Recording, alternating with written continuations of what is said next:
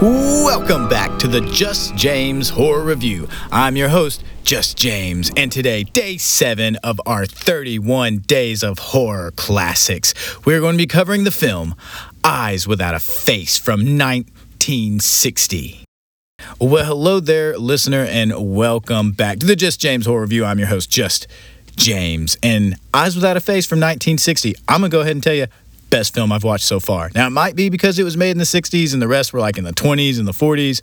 So I'm looking at better technology, better, sound design, all this kind of stuff that makes a film better, especially after watching all these old films. Not that they're bad, but just with the increased technologies available to them, I think it made for a better film. But I'm going to go ahead and put it out there that this, out of all the films I've watched, is the best one so far.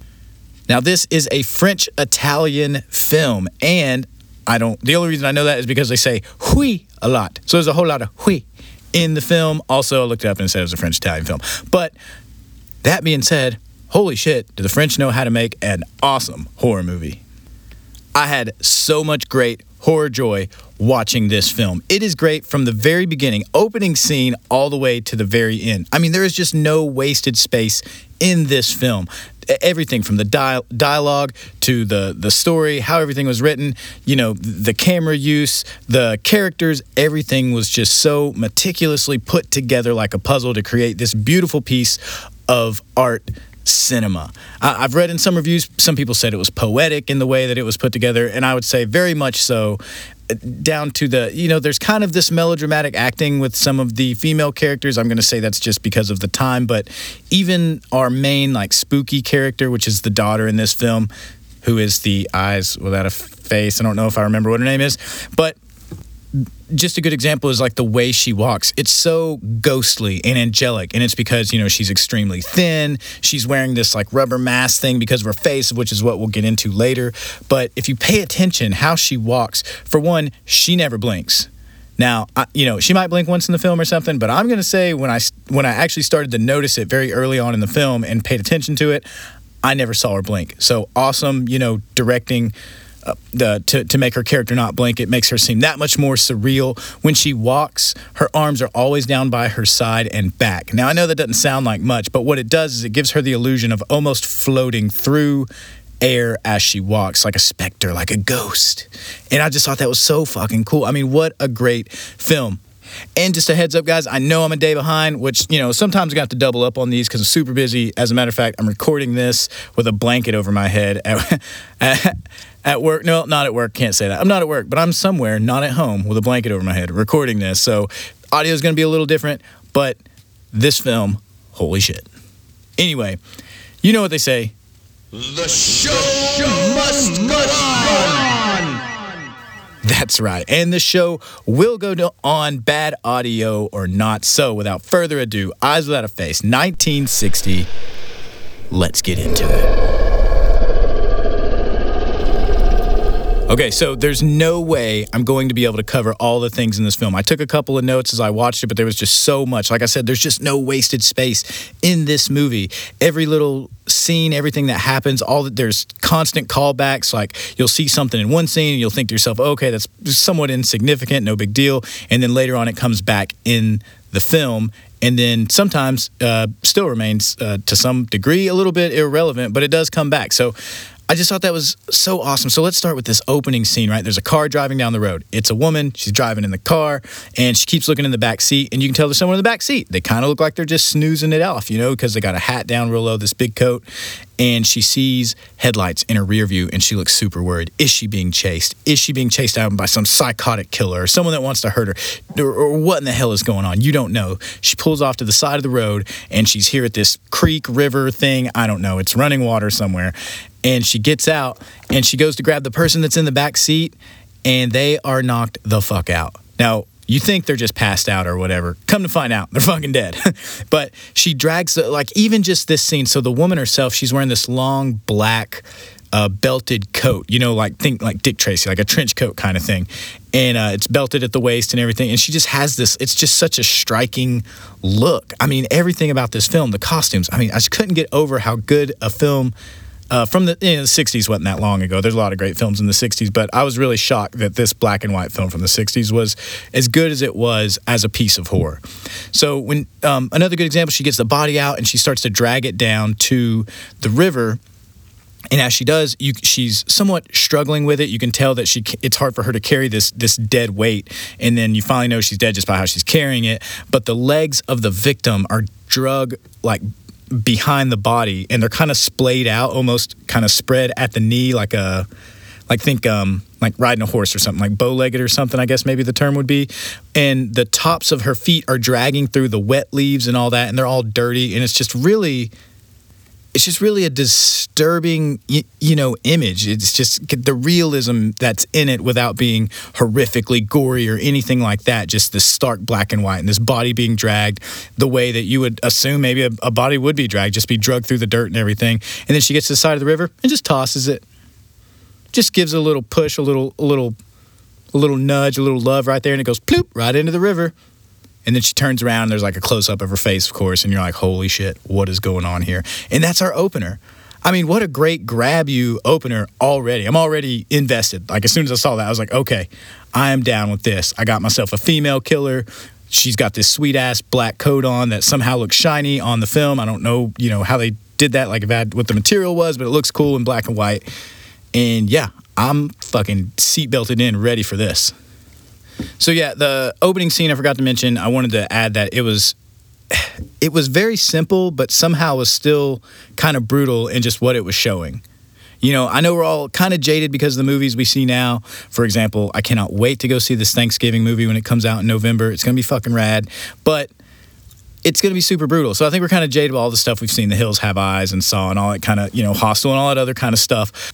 There was some violent shit in the 60s coming out for sure, but for this to still be black and white, like I said, can't get over it. Anyway, I'll stop repeating that. All right, so we go on from there, and the cops, I believe it's the next scene or something, they discover the body in the river, and they call some guy to come look at it. We find out that this guy is going to be our main character. He is the professor, who's also a surgeon, and they call him in to identify the body, but not before he has some odd back-and-forth conversation with some people at a lecture, and one of them kind of mentions to the side, you barely hear it, but he's like, he's been so different since his daughter went missing, which, again, like I said, there's no wasted dialogue in here. So that's obviously everything you hear or see, there's a reason for it, which I thought was cool. And so he goes to inspect the body, and he says, yes, this is my daughter, I'm sure of it. And he's a very stern-looking guy. And in the character, they picked this guy. I don't know if he was a famous actor then in France or wherever it was at the time, but he did a great portrayal of this character, but also just his build and everything, just the way he walks. He has this smug kind of head forward, bullish arrogance and confidence, but he also has a lot of sadness to him, but also a lot of narcissism to him. I mean, it's a whole lot of emotions wrapped up in one character, and we find out as we continue to go on. So we already know he's lost his daughter. Now this body that they found, that this woman has dumped, we figure out that that's his daughter. Or is it? And he comes out of the morgue after identifying the body, and there's a man there who's just distressed, broken, talking about he was hoping that it was his daughter. Well, not really hoping, but his daughter's missing as well. And he was hoping that was his daughter, whatever. And he ends up telling the surgeon, like, well, you're lucky. At least now you know where your daughter is and you have some closure or whatever. And the guy has a great line. He's like, imagine that. Me sitting here having to help you feel better about your situation. I was like, ooh, what a fucking dick move, because they're both missing their daughter. Now he's just got confirmation that his is found dead, murdered in a fucking creek, but he's still going to tell this old guy, like, well, you still got it better because you still have hope. So this character, as we go throughout the film, we found out that hope is a big part of what drives him, but it's the hope in his own ability. So he's not looking towards, science or God or anything like that. He's looking towards himself and his abilities as a surgeon and to be able to create, something that's never been done before, an experiment. Now, he goes back to his house and he lives in this big mansion, and we see the woman from the beginning of the movie who was dumping the body in the lake. So now you're like, okay, well, what the fuck? She murdered his daughter and all that? Nope. We find out that this surgeon was in some type of car wreck with his daughter or whatever, and it disfigured her face. Her face is all jacked up, and he's been taking bodies of young women slicing their faces off and trying to graft them onto his daughter. He wants to repair his daughter, but he ends up going on to like have a funeral for her and all this stuff. It's just crazy. It's such a tight story. Everything is so tight. Everything is just, it's a mystery. It's kind of a crime mystery as well, but you know, it's also horrific.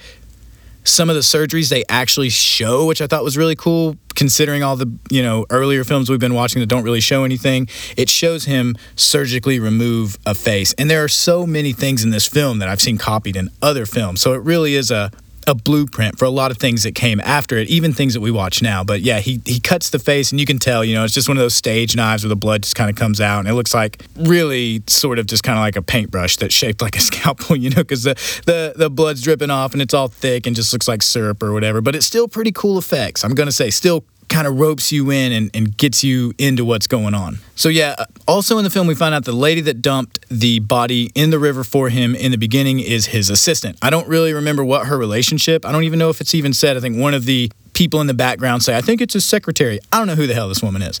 But she says something about, you fixed my face and it's perfect. And she moves this big thick necklace around her neck and shows this big scar. And that's the only thing you can see that shows that she was once horribly disfigured before the great doctor surgeon was able to fix her deformities. So yeah, I don't know. She says her face, but why that worked, and they don't really talk about it much after that, but he can't fix his daughter's face, which again is a part of, you know, you get the feeling that he really loves his daughter, but he really loves himself more, and the daughter to him is more of a failure of his ability as a surgeon. So it's really a blast to his ego.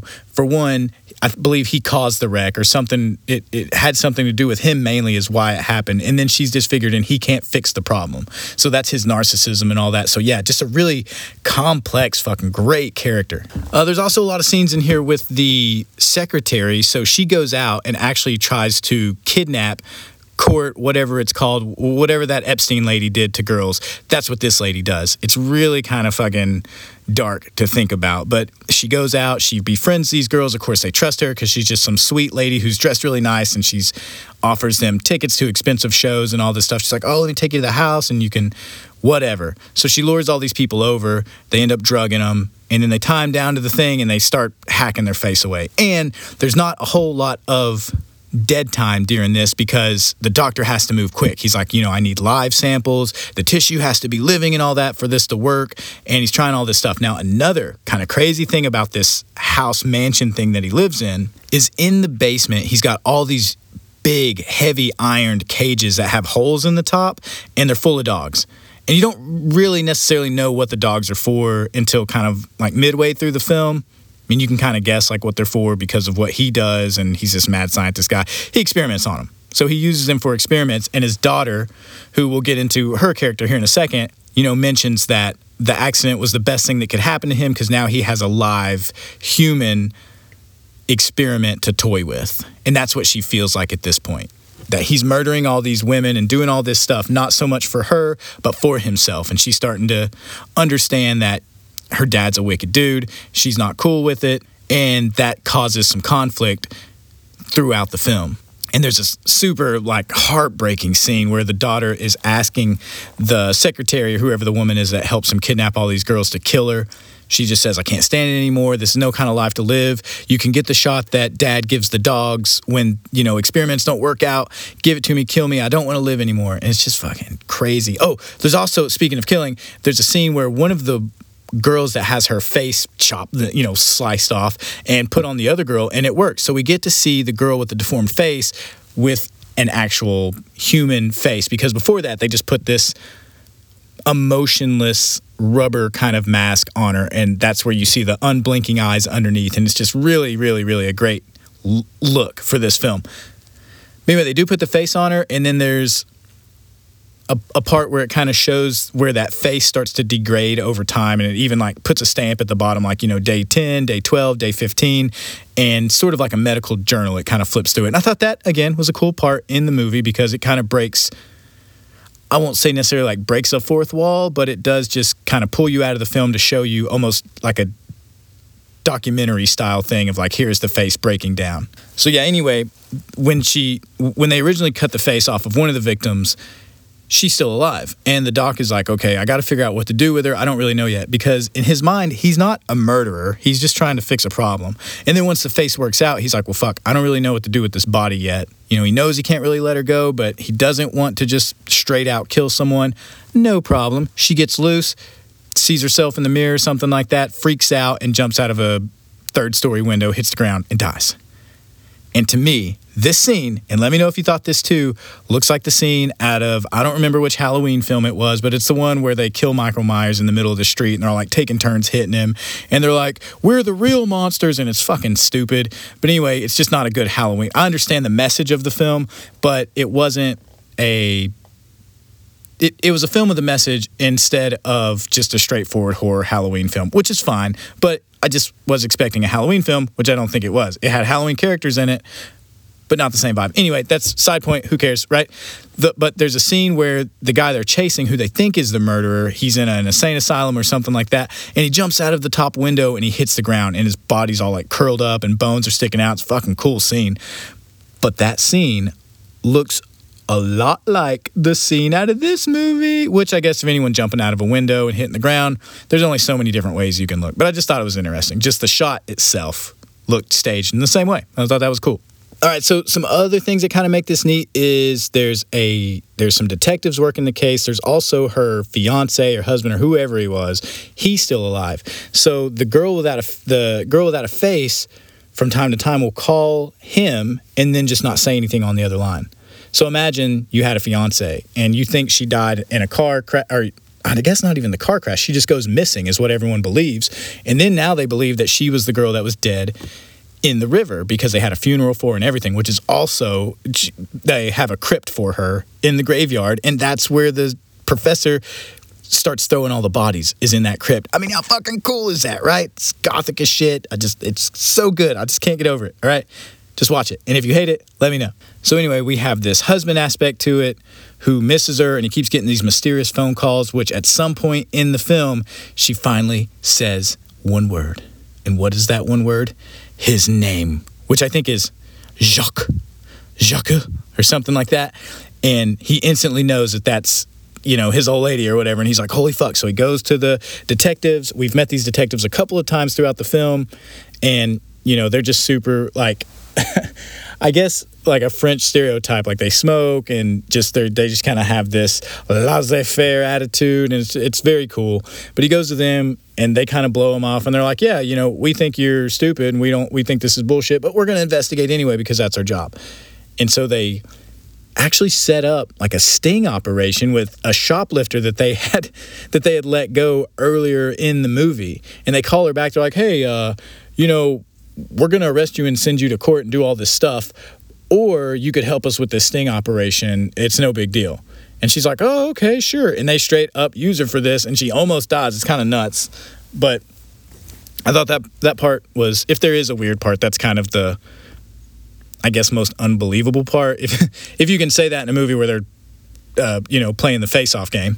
And even when they cut the face and how they use it and they pick it up, looks a lot like, you know, the Texas Chainsaw Massacre movies and stuff. When they show a lot of the face removal stuff, it looks like the thing on Face Off. I mean, really, a lot of nods to a lot of different movies, I think, can be traced back to this, if nothing else, influenced. All right, so they end up kidnapping another girl. She comes down, and the detectives come to check on her because it was their, you know, undercover, their CI, their criminal informant or whatever.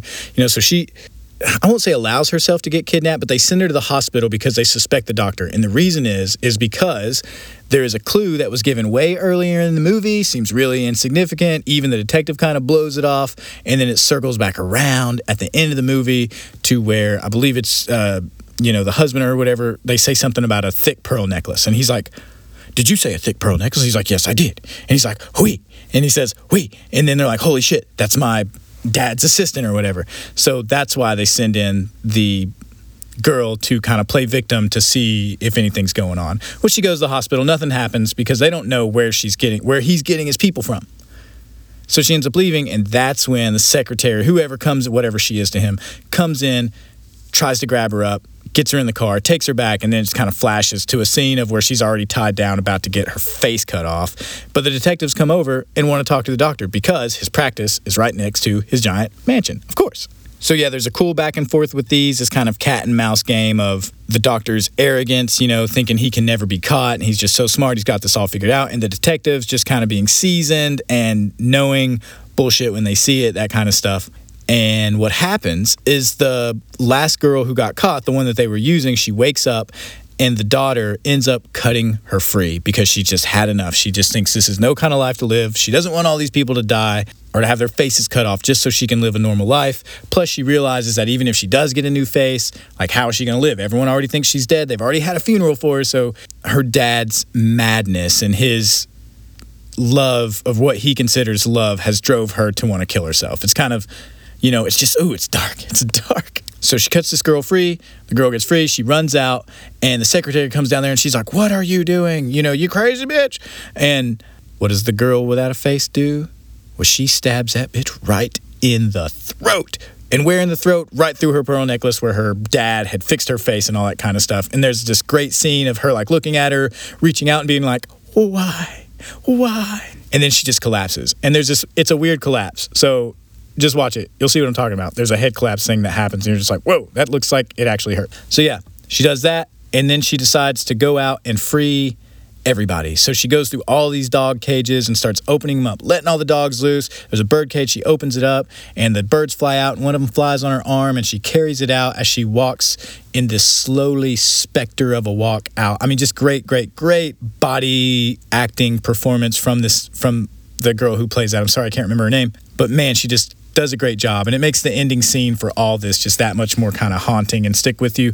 So you might be thinking, what's going to happen to the professor? Well, I'll tell you what happens to him. He goes to check out to see what's going on. He hears all the commotion and all the dogs. The dogs bust out of this little tunnel that goes to his little underground lair or whatever, and they chew his ass up. That's right. Mauled by dogs. Who would have thought in a 1960s black and white horror film that we would see something as cool as that at the end of an already great movie? So these dogs end up just tearing him to pieces, and the daughter goes over and finds him, and of course his face is horribly disfigured. So there's this great synergy going on of everything just coming full circle and all that. It's like a representation of his madness and all this kind of stuff, like see him for who he really is, this disfigured monster of a human. And then the girl just slips away, doing that slow, haunting little graveyard walk. And that is the end of our film. And holy shit, what a great film. I know I've missed a lot of really cool points in this, but trying to breeze through this because I'm watching The Wolfman tonight. I'm going to try to get the episode out so we can get back on track with our day-for-day horror. Don't know if it's going to happen, but we'll get caught up because you know what they say. The show must go on! That's right, and the show will go on. Anyway, this is the Just James Horror Review. I'm your host, Just James. I literally have a head over my blanket to help with the acoustics of this. I'm sorry, I apologize. I hope you like it. Check out Eyes Without a Face. Take care.